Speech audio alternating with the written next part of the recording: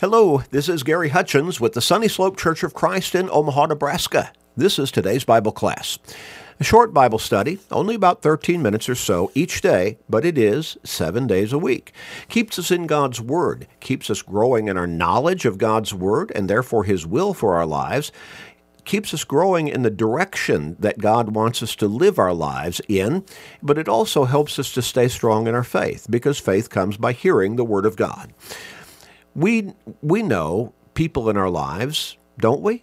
You, me, everybody who needs to change their direction in life, who needs to get into God's Word, who needs to grow in their faith, who needs to start focusing on the relationship with God and upon their soul's salvation.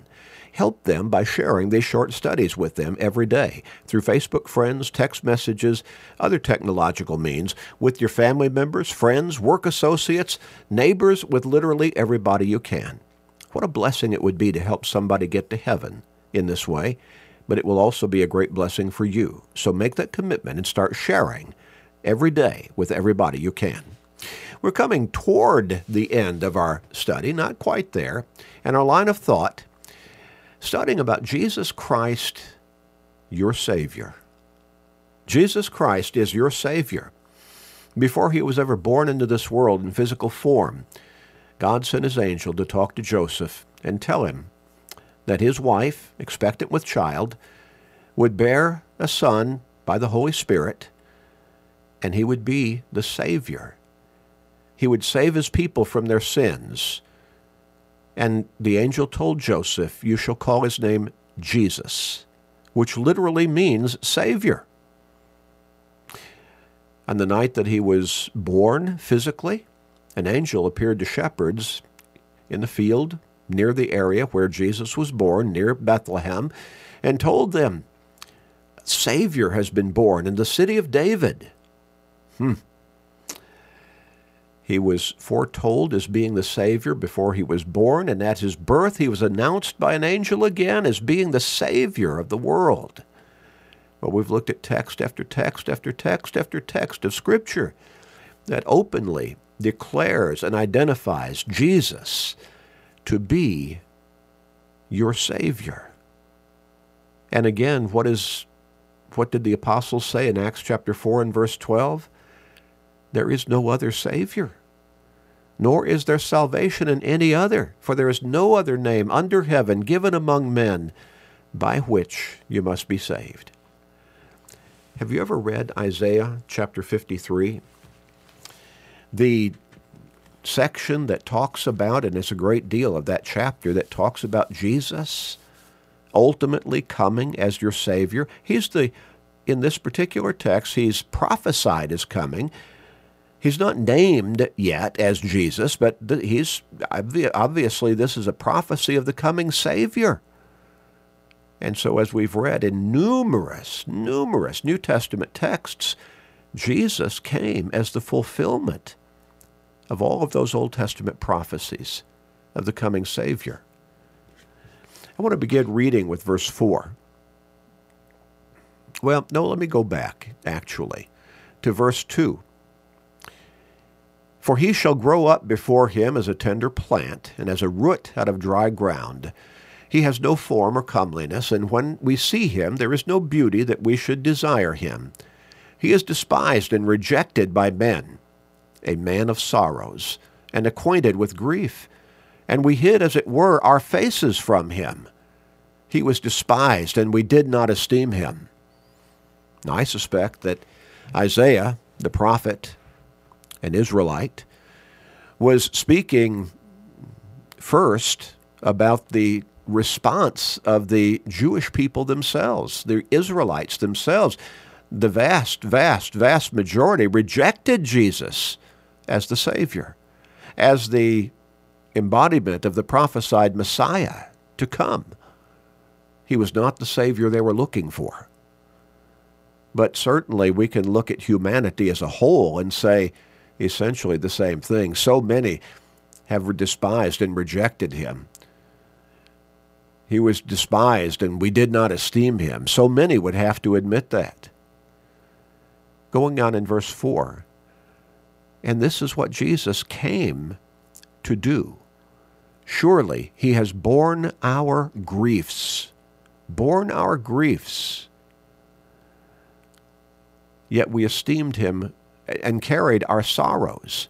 Yet we esteemed him stricken, smitten by God, and afflicted. But he was wounded for our transgressions, bruised for our iniquities. He was whipped with the cat of nine tails before they put him on the cross. He was nailed to that cross and crucified, executed for his own faults?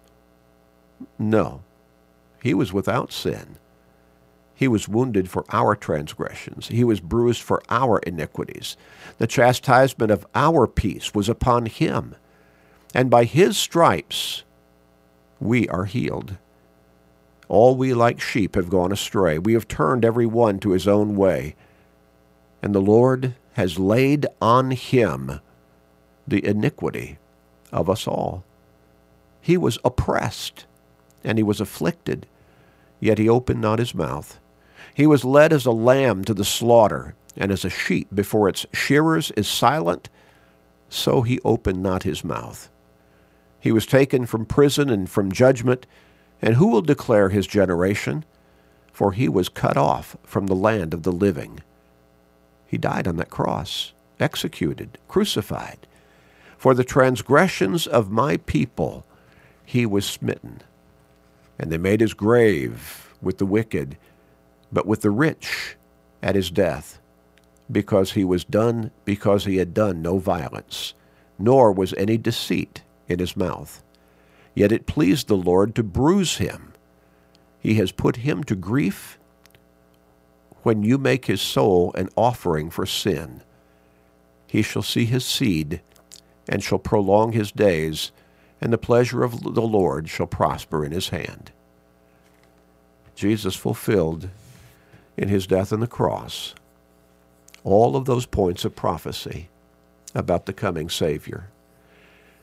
Some people would say, well, it was manipulation. There was no way he could manipulate all of the prophecies of the coming Savior. He could not force himself or manipulate his own crucifixion. He could not fulfill the prophecies that not a bone of his would be broken, and yet he himself said, when he gave the apostles in the night of his betrayal the bread and broke it and said, "This is my body which is broken for you," as the nails pierced his hands and feet and the spear pierced his side, his body was broken. But when the Roman soldiers came to break the legs of the thieves who were crucified on either side of Jesus to hasten their death, when they came to Jesus, he was already dead, and they did not break his legs. Not a bone was broken. Over and over again, in specific and minute detail, Jesus fulfilled all of the prophecies of the coming Savior. And just think about what he went to, what he suffered physically for you and for me as our Savior. What an incredible chapter Isaiah 53 is, laying out in detail, graphic detail, what Jesus would go through when he came as our Savior. And now, from our perspective, what he did go through when he came as our Savior. He was wounded for our transgressions. He was bruised for our iniquities. The chastisement of our peace was upon him, and by his stripes we are healed. Now let's make that more personal for you. He was wounded for your transgressions. Don't lose yourself in the anonymity of all of the masses of humanity for all time. Jesus died for all of them. But make it personal. He died for you. He was wounded for your transgressions. He was bruised for your iniquities. The chastisement for your peace was upon him, and by his stripes you were healed, or at least had the opportunity to be healed spiritually. How have you responded to what Jesus did for you as your Savior. When the Apostle Paul was writing of the incredible sacrifice by God of his Son on that cross for you, it's amazing. Paul, in Romans chapter 5, beginning with verse 6, said, "When we were still without strength, in due time Christ died for the ungodly," not for good people. There is none good outside of Christ. Christ died for the ungodly. For scarcely for a righteous man will one die, yet perhaps for a good man someone would even dare to die. But God demonstrates his own love toward us, toward you, in that while we were still sinners, Christ died for us.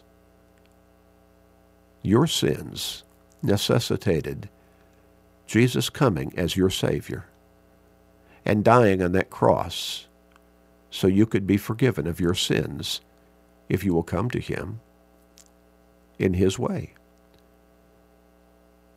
Verse 10, "If when we were enemies, we were reconciled to God through the death of his Son," enemies of God due to our sins, "much more, having been reconciled, we shall be saved by his life." Jesus went to that cross as your Savior. Are you thankful? Oh, it's easy to mouth the words, "Yes, I'm thankful. I'm so thankful." Have you come to him? And I'm not talking about some warm, fuzzy feeling. I'm not talking about one on-the-spot statement of commitment, but then you go back into the ways of the world again. You keep living the old sinful lifestyle. I'm talking about, have you given your life to him? The Apostle Paul, who wrote that Romans letter that we just read from, in Galatians 2 and verse 20, speaking of himself, he said, "I have been crucified with Christ." Now, he wasn't talking about a literal crucifixion being nailed to a cross. He was talking about surrendering his life to his Lord, living for his Lord, living in faithful obedience on a consistent basis. "I have been crucified with Christ," he said. "Nevertheless, I live. It is no longer I who live, but Christ lives in me. And the life which I now live in the flesh, I live by faith in the Son of God, who loved me and gave himself for me." Now, I've been crucified with Christ, and because of what he says next, obviously, nevertheless, he still lived physically. That is, Paul lived physically. But he said, now, how I live now, it's not I who live, but Christ who lives in me. I've given my life to him, and I'm living for him and in him. Have you come to your Savior, Jesus Christ? Let's pray. Father, many need to come to you through Christ for forgiveness and salvation.